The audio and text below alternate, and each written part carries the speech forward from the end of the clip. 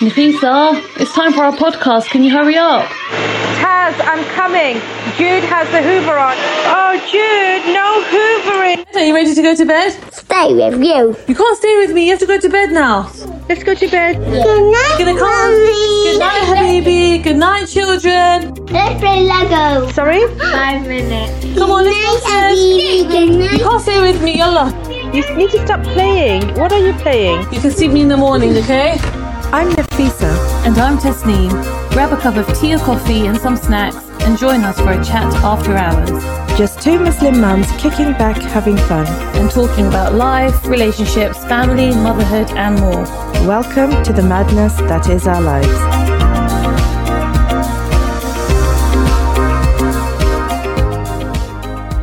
Salams and welcome. Hope everyone is well. Today's episode is about when somebody leaves Islam, how they can find their way back. Islam is the fastest growing religion in the UK, but while we all know how many Muslims there are in Britain, around 3 million to be precise, what people are rarely aware of is the number of Muslims who actually leave Islam. Today we will be talking to Salina Hanif about why she left Islam and then how she found herself back again.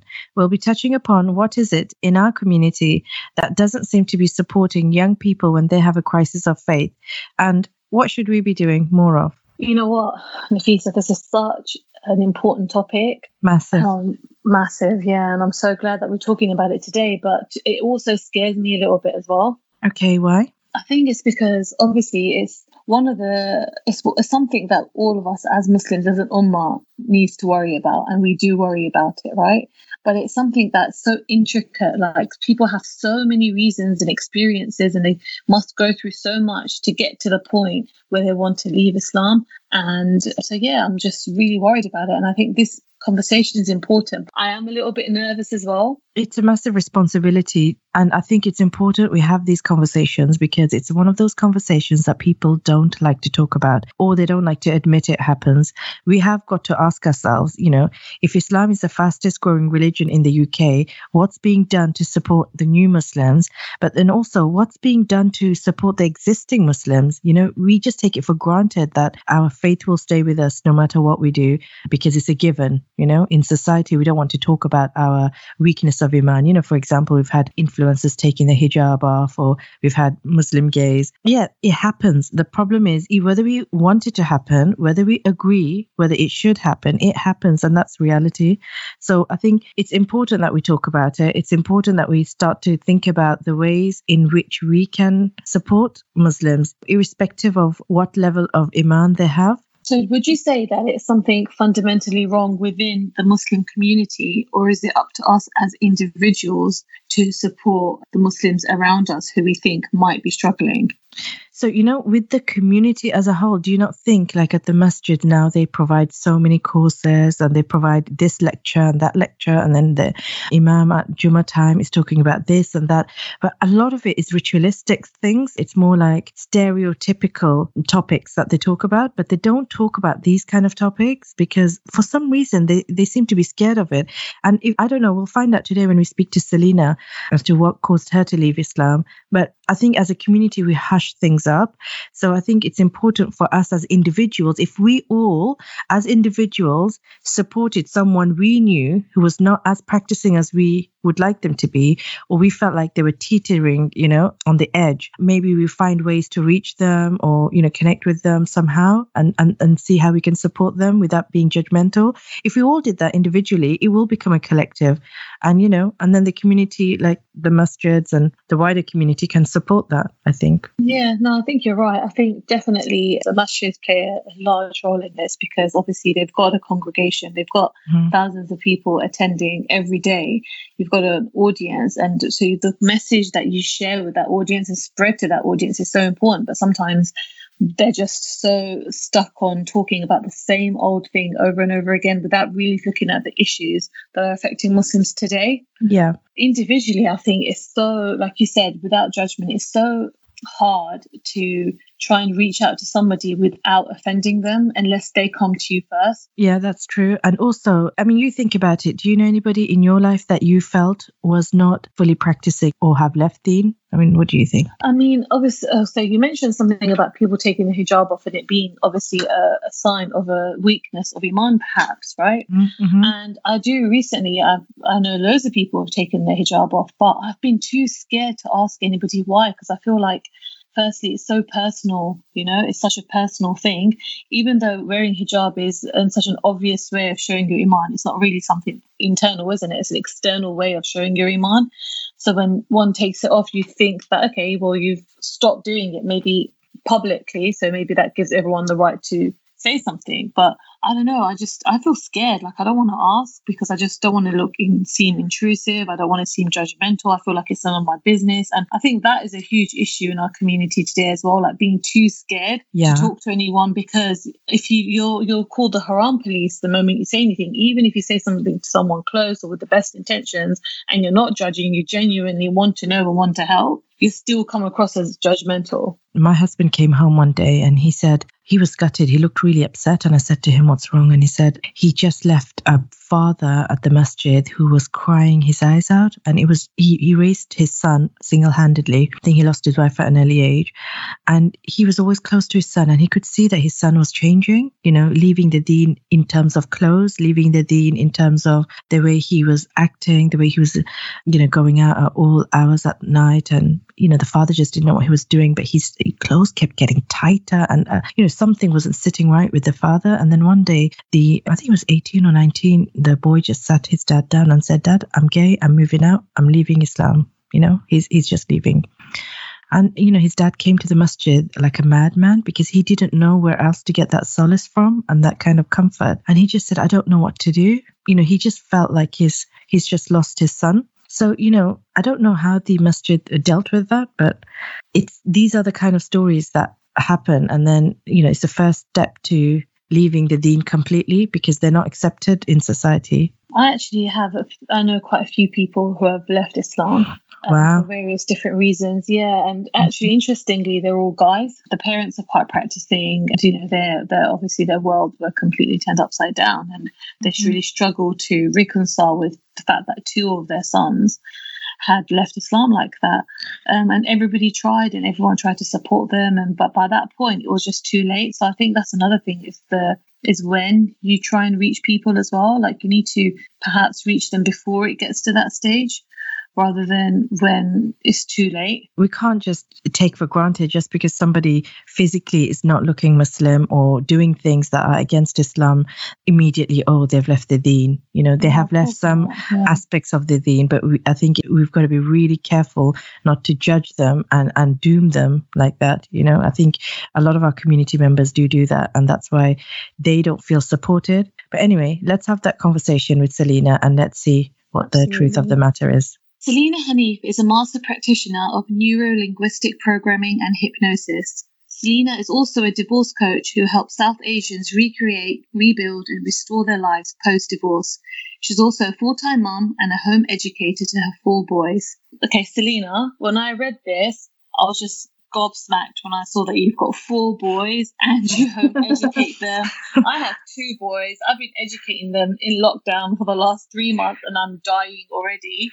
Before we begin, I just need to know how you manage to look after 4 boys without sending them to school. I need to know this. Yeah, I think those who sort of home education has been enforced upon are in a very different place. Those who choose to do it by choice, we sort of ease our way into it. We do our, research and we prepare ourselves. I'd say about 1 or 2 years before, so we do ease ourselves into it. But I appreciate those who had kids that were attending school and all of a sudden, without any preparation, they were sort of forced into it. It would be very challenging. If I was in that situation, it'd be very challenging for me too. How old are your boys? My boys are 9, 8, 6 and 4. Wow, mashallah. I have the 6-year-old and the 4-year-old. That's it. I'm like, how do we stop them from killing each other every day? So mashallah, I mean, it's amazing what you're doing. Selina, just to start the conversation that we're going to talk about how you left Islam at one point of your life and then how you returned. when was the first time you felt disconnected to Islam? I would say it was in my teen years.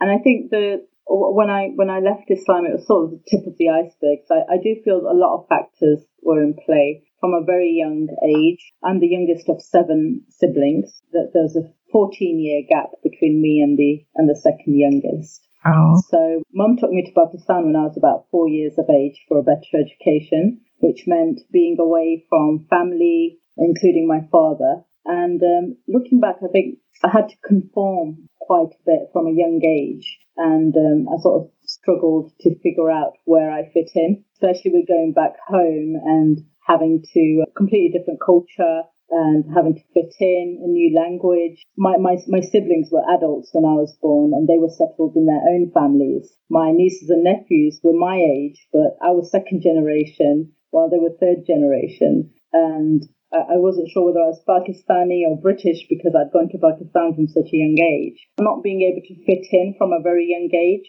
might have played a part in that. So just thinking back to your childhood, Yeah, and not fitting in, when was the first time you connected that with Islam? I didn't really connect that. That's sort of hindsight now. I try to look at the patterns of my childhood and how that shaped me and how that then led to me really wanting to sort of discover who I am and where I fit in. In my teenage years, I came back to England, but by the time I'd come back, there was no relationship with my siblings because there'd been a decade gap between. Mm-hmm. I didn't really see them that often. And by the time I came back, my father was diagnosed with Alzheimer's and Parkinson's. So my parents had me quite late. My mum was 45 when I was born. So by the time I reached my teen years, they were getting old, and their illnesses were sort of catching up on them. And by mid-teens, I was their full-time carer. And that put a lot of pressure on me. When I was in uni, I thought I'd explore Islam. Up until then, Islam wasn't really imposed on us in the family. My siblings had a very liberal upbringing, so it wasn't imposed. But I was curious about Islam, and I attended some lectures, and that was the point where I again didn't feel. Not only did I not feel like I fit in, but I felt some sort of judgment from people, maybe because of the way I was dressed, or I didn't appear to be practicing. I didn't obviously look externally. I didn't look like a Muslim, so they weren't sure, is she Muslim? Is she of another faith? And just that vibe of not being accepted, and a few words, I sort of sat down. It was an Islamic lecture. I thought, okay, this is going to be good. This is supposed to be religious, and it will be good, and it will be welcoming. But my experience was totally the opposite. And that was the point where I walked out. Selena, when you walked out of that lecture and you kind of had that, that feeling that you didn't want anything to do with Islam, or not part of Islam as, you'd seen it at that point. I mean, what were you going through internally? Did you speak to anybody about it? Did you look into other faiths? Like, what was going on in your head then? At that point, I didn't have any Muslim friends, so I couldn't turn to anyone in my faith community. Even the area that we lived in was predominantly sort of Sikh, Hindu, and there weren't many Muslims there. We were probably the only Muslim family in that area. I felt rejected by Muslims. I think, and I think that might have been the straw that broke the camel's back, so to speak, with all my other baggage from childhood. I didn't want to conform anymore. My siblings had already denounced their faith, so it wasn't a big deal if I did too. I wasn't going to be challenged or rejected by my family for my choice. And then I tried on other faiths for a while. Didn't really fit in there either. So I spent the next 4 years exploring different faiths, different cultures. I had a really good friend who came from a Hindu background, and I spent a lot of family time with her and her family. And that gave me a sense of, family, and sort of just hanging out with them, with her cousins, with her uncles, aunts. And I think that's something that I probably always wanted from a young age, because I was separated from my family at around age 4. And I might have sort of experienced separation anxiety from my siblings, and especially my father. I do remember as a child, I missed my father a lot. So having that sense of being part of a family, which I felt whenever I visited my friend, made me sort of explore Hinduism, and sort of I felt accepted, I think, in their community. So I started spending more time there. I'd take part in their rituals. And I think I didn't so much convert, but I was, it appealed to me because I felt accepted on a social level. So it wasn't, me leaving Islam, it wasn't because of what was logical or what made sense. It was more for social acceptance. So do you think it's safe to say then, had you had a more supportive and connected family, and had you had Muslim friends and a strong Muslim community around you, do you think then perhaps you would not have explored other religions and felt a disconnect with Islam? I have met people of the Muslim faith or who have left Islam who did have that sort of upbringing, and they've also made the same decision. So I'm not sure if it would have been any different for me. I mean, for many Muslims that I've spoken to, what they say is they feel there's a lot of punishment and pain in Islam instead of enlightenment and openness. They experience faith through fear, pain, misery, and a lot of enforcement too. They feel there's more rituals than reflection. And even, I mean, as a home educator, I've purchased children's books and I've brought them home, and they are filled with detailed descriptions of hellfire with visuals that even scare me as an adult. Yeah. So I think they a lot of, especially in my family, my siblings experience what from when I've spoken to them, they've said that the expectations are too high, that what's expected from them is almost perfection. You're wearing too much makeup, or you're wearing the wrong clothing. You're not supposed to travel without a man. You shouldn't speak to people of the opposite sex, and the list goes on. So when others outside of Islam appear more accepting of you, it makes it challenging not to sway that way. Yeah, that makes sense. And you mentioned about your siblings had also denounced Islam. Were they for similar reasons to yourselves, or did they all have different reasons? Islam was probably imposed on them more than it was on me.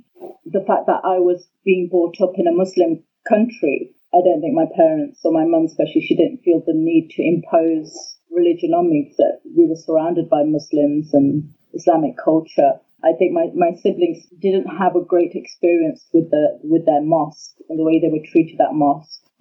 The punishments and the restrictions, that's not what they didn't like that. They did go to a school that was predominantly white, but that was in the 1970s, so that was pretty common there. But I think their reasonings would have been slightly different to mine. So, I wanted to ask you about, because obviously you're just telling us your story and we're talking chronologically. So when it came to getting married, did you marry a Muslim? Yeah, by then I'd reverted. Okay. Yeah, I'd spent 4 years exploring other faiths and other belief systems. But the way I reverted, that happened in a strange way and unexpectedly. Things were very tense for me as a teenager at home, being a full-time carer. So I remember in Ramadan, just to escape the house, I would catch a bus, and the only place that would be open at like 10 o'clock at night was the masjid because of the Tarawih prayer. Oh, wow. So I'd catch the bus into town, which was like the closest mosque, and I'd just put my hoodie on, and I'd just wait there and just take 2-3 hours out. And then I wouldn't pray. I'd just sit there and watch people and just hear what was going on. Had no intentions of praying. And I did that for the whole month. I'd catch a bus, which was a half an hour journey, and then half an hour journey back. And towards the end of Ramadan, I felt like this was for me. And I was like, no, I want to come back to the faith. Wow. It was nothing, it wasn't to do with Muslims. It wasn't, an experience that I had with the community. I was still very much a lone wolf. But yeah, that was an amazing experience. And towards the end of Ramadan, even I was surprised to think that I wanted to accept Islam again. But I just had a change of heart out of nowhere. And alhamdulillah, I've been Muslim since. And even marriage, when I got married, I was practicing, and I married a Muslim. MashaAllah, it's given me goosebumps just hearing how you were called back to Islam, if you like. I wanted to touch upon something you'd said previously about punishment and how Islam is taught in such a doom and gloom way. So I know, belief in Islam is meant to give us peace. It's meant to give us comfort and solace. And it's a safe space between us and Allah.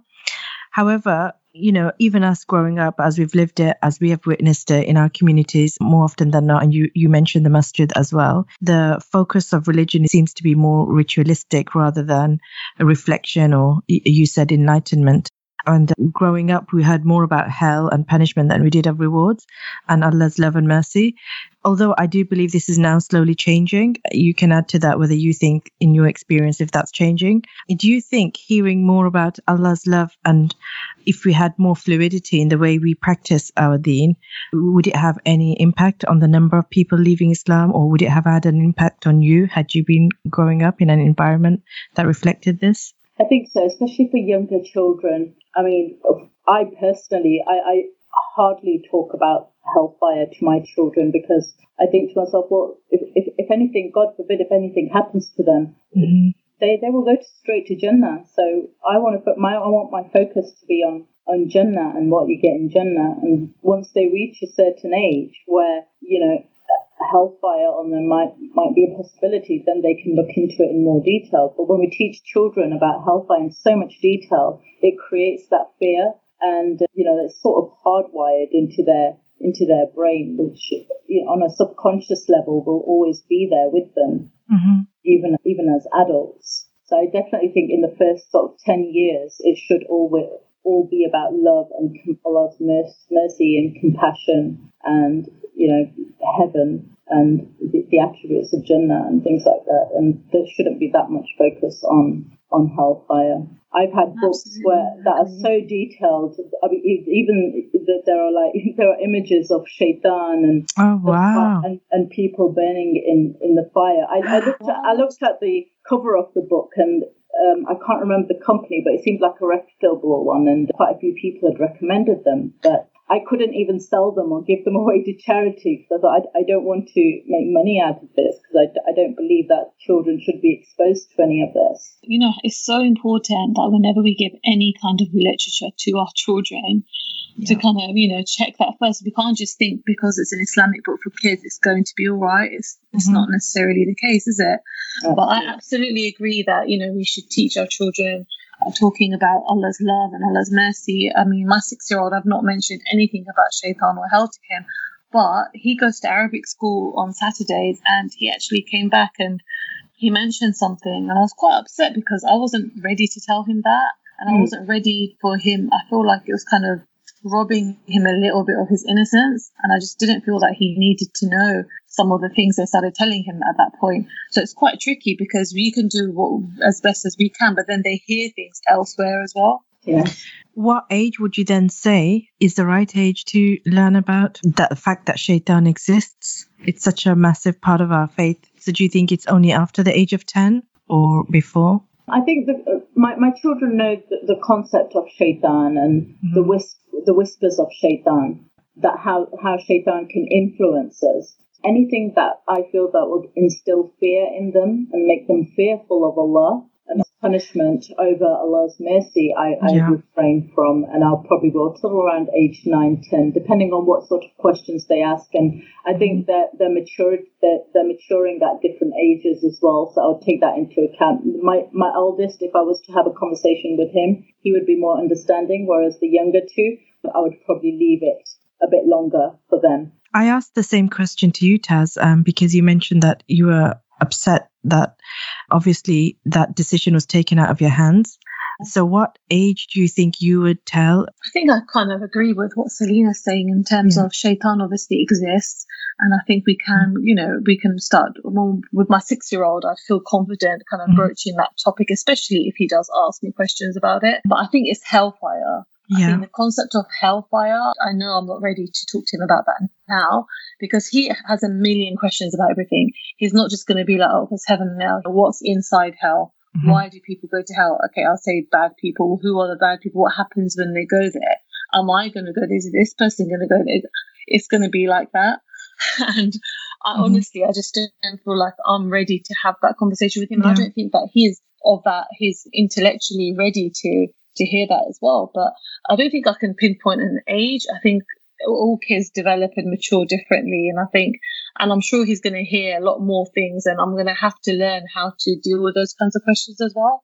And I think that's another thing, maybe us as parents, we also need to be taught and equipped with how to kind of, what language to use when we talk to our kids about these things.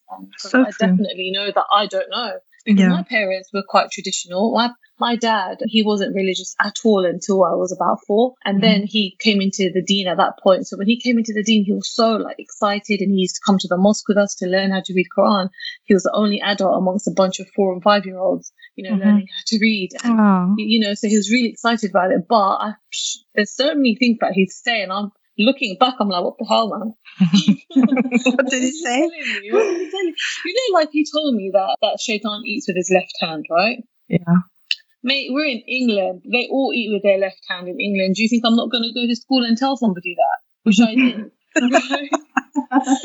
I did. And I told my friend that, the devil eats with his left hand. And then she told the teacher, and I was 7 years old, and the teacher in front of the whole class completely humiliated me and said to me, did you know that disabled people eat with their feet? What do you have to say about that?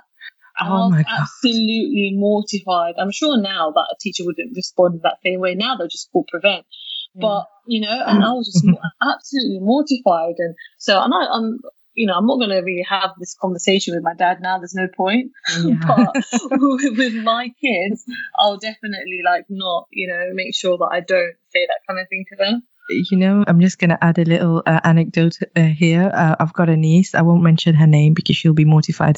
She was only 3 years old, and she saw a lady, I think she was wearing a miniskirt, and she just, in front of everyone you can think of, there was everyone there, all the family. And she looked up and she pointed at the lady and she said, that lady, her legs, it's all going to burn in hell. It was really embarrassing for my family. They were just like, you can't say that. Where did you learn that? But, kids pick up things, from and they have a very curious mindset. So any little thing you give them, they'll just run with it, and their imagination will just explode. Yeah, my family was mortified. They don't agree with people exposing their legs as their personal belief, but they didn't expect her to embarrass them like that. But anyway, it's just so important, isn't it, how we raise our kids and what language we use, and everything is just really, really important. And it can be a bit of a minefield, So Selena, obviously you're bringing up your children at the moment, so you said you focus a lot obviously about Allah's love and mercy. What else do you do to ensure that they feel kind of safe in their deen? At the moment, it's more about etiquettes, because I feel etiquettes play a huge part in the deen. And once they sort of perfect that, then the rest will sort of flow naturally. And in terms of faith, all I do is I'm an example to them. I don't sit them down and explain what deen is, but through me they will see what's important, like the prayers. And that's with me. There was a moment in Pakistan, and I feel that also contributed to me returning to Islam. We had lodgers that lived in the same house as us in Pakistan, so we lived upstairs and they lived downstairs. Beautiful family, very practicing, and they had the perfect etiquettes. Amazing people. Until this day, I consider them like my own family. They never taught me about Islam. They never told me to do things a certain way because Islam says so. But they demonstrated Islam in their character. I would watch them pray. I remember as a child, I'd wake up early hours of the morning. I'd walk into a room where, in this family, there was a man that I referred to as my grandfather, Dada Abuji, even though he wasn't my biological grandfather. But I'd walk into this room in the dark, and all I'd see is his glow-in-the-dark tasbih. So I'd know that he's woken up for the morning salah, the hajjat, and he's just sat there reading his tasbih. And that image of him just stuck with me. And besides that, as a family as a whole, their etiquettes, their treatment towards me, the way they accepted me as their own, that really stayed with me from childhood. And those memories that I built with them sort of stayed with me. And I think those, even to an extent, impacted my decision of wanting to return to Islam. MashaAllah. You touched upon adab, etiquette, character. Growing up, all I ever heard my dad tell us over and over again, and it was like a mantra. He just said, the heaviest thing that would weigh on the scales is your character, your adab. I never fully understood what that was until adulthood. And it's true, how you are. And even our Prophet Muhammad, peace be upon him, it was his character that people saw and fell in love with. And they just embraced Islam without any discussion, just seeing how he was and his manners and his example. Absolutely, yeah. Dina, you mentioned earlier on in the conversation that you've met lots of people who have left Islam for various different reasons. Have any of them also found their way back to Islam again, and how did that come about? Some have, yes, and I think it was just something big has to happen in their life. So I know some sisters who were in an abusive marriage and they sort of got out, they got divorced or they got a fuller, and just to be able to sort of shake their world a bit, they want to do something drastic. We find often when people go through relationship breakups or divorce, they'll change their hairstyle or they'll change something about themselves drastically. And that's just to sort of cause an interruption in the pattern so they can sort of look towards a new life or snap out of that pattern that they've been stuck in for years or decades. I understand why I left Islam. I don't regret it because it came with a lot of lessons while I left Islam and while I was on my own journey. And when I came back to Islam, I'd learned that I'm not going to take my Islam from Muslims, from the way they treat me or the way they behave. That Islam is a very personal thing to me and it's between me and Allah. And now that I've already been on that journey of leaving Islam and coming back, I know how important it is to me. I know how easily someone can leave Islam. It can be something very insignificant that will just tip the person over and make them leave Islam. I decided that I'm not going to base my opinions of Islam or of my creator based on how people treat me or how people are. And when I was going through my divorce, I held on to that. I had already experienced that, and I knew that no matter how bad things got, religion is the one thing that I'm not going to let go of. And I do feel that had I not left Islam when I did and learnt the lessons that I needed to, perhaps my circumstances post-divorce would have led me to leaving Islam, and I would have not left Islam on my own. That would have influenced my children as well. And maybe that would have resulted in my children leaving Islam and not having anything to do with Islam. So I'm grateful for the fact that I experienced all of that when I did. And I find a lot of wisdom in that. Alhamdulillah, Allah works in mysterious ways. I don't know if you've heard of an author called Alia Salim.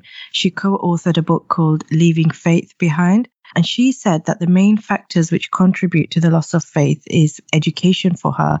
Like the more educated she was, the less she believed in Islam. Though she was practicing growing up, her inquisitive mind was the cause of her leaving Islam. For me personally, I find that quite hard to swallow because I found growing up, the more I got educated and the more I learnt about, let's say, biology, science, or any other such knowledge, and I could see the beauty and design of Allah, how He created things, and I could find Him everywhere, and it cemented my faith rather than question it. So would you say education had a part to play in reasons for leaving Islam? Most of the cases that I've come across has predominantly been for social acceptance. As you've mentioned, the more I've educated myself, the more I've appreciated my faith and my creator. I have heard scholars say that specifically when you're studying theology, then that can sometimes influence you and make you question your faith. I actually studied applied theological studies. It's what I graduated in. And a lot of people said to me when I took a philosophy component as well, and they'd said, oh, no, it's not good for you. It's going to make you question everything.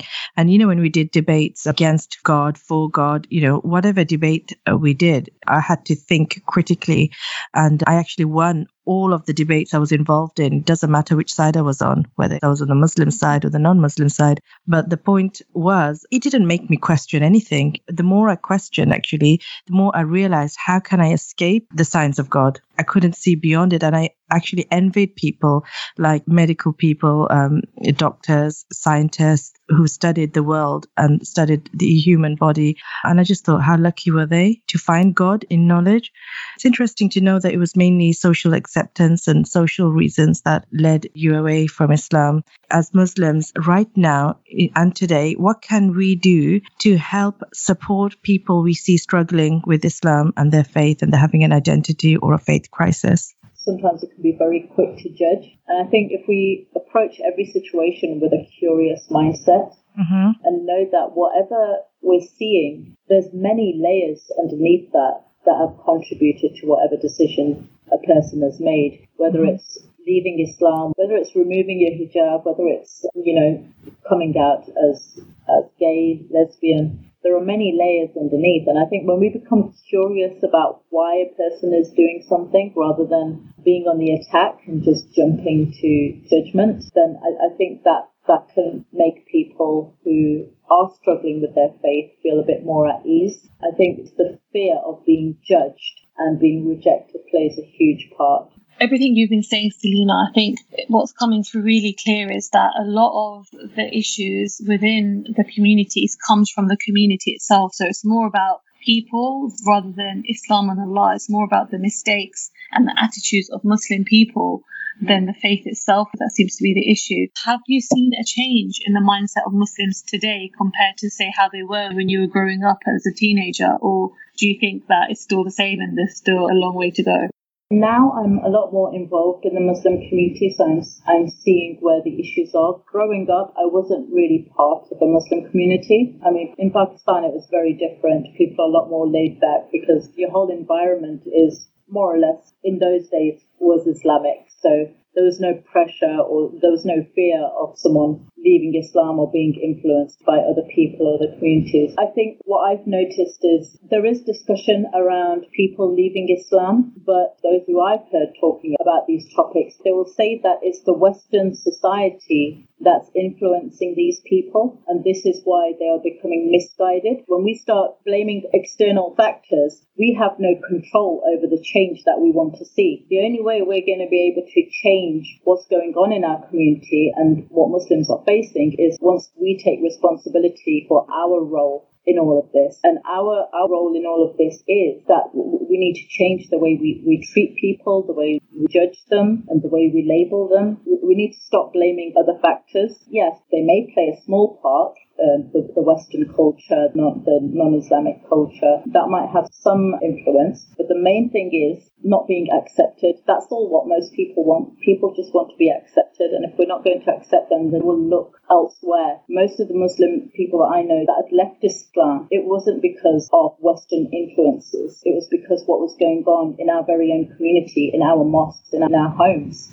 So we need to take accountability for our role and see how we can change that. Selena, thank you so much. This has been a really, really important and a really insightful conversation, I think. And I feel like the main thing that I'm going to take away from this is just how important it is that we as Muslims, as individuals and as a community, just really steps up and supports people who we think might be struggling rather than judging them or jumping down their throats. Just like you said, to keep an open mind and to ask the questions to find out why people might be behaving in the way that they might be, and just to really kind of accept them and show them, the love and support that they need at that time. So thank you so much for this, and I hope, inshallah, our listeners will also benefit from this topic as well. Inshallah. Yeah, I want to also add, Selena, thank you so much. It's definitely made me reflect on how I'm going to be talking to my children, being aware of language, and definitely what Taz just said now about, supporting people that we see struggling rather than coming from a judgmental place. So I think accepting them and just being there for them will go a long way in trying to help them stay true to their deen. It's been amazing talking to you girls, and I've learned so much from you lot as well, so thank you so much for this opportunity. All right, take care. Take care. Thank you. You've been listening to Nafisa and Tasneem. Thank you so much for listening. We hope you enjoyed our show. Don't forget to subscribe, share and review. Follow us on Insta and Facebook at Not Another Mum Pod, as well as on Twitter, mum_pod. You can also listen to all our pods on www.notanothermompod.com, as well as on all your favourite podcast platforms. Shall we go to bed now? Oh. Really? I can't cuddle you. I can't fit in your bed. Yes, stay awake forever. Good night, children. Say Allahumma. Allahumma. Bismika. Amutu. Wa ahya. Allahumma. Bismika. Amutu. Wa ahya.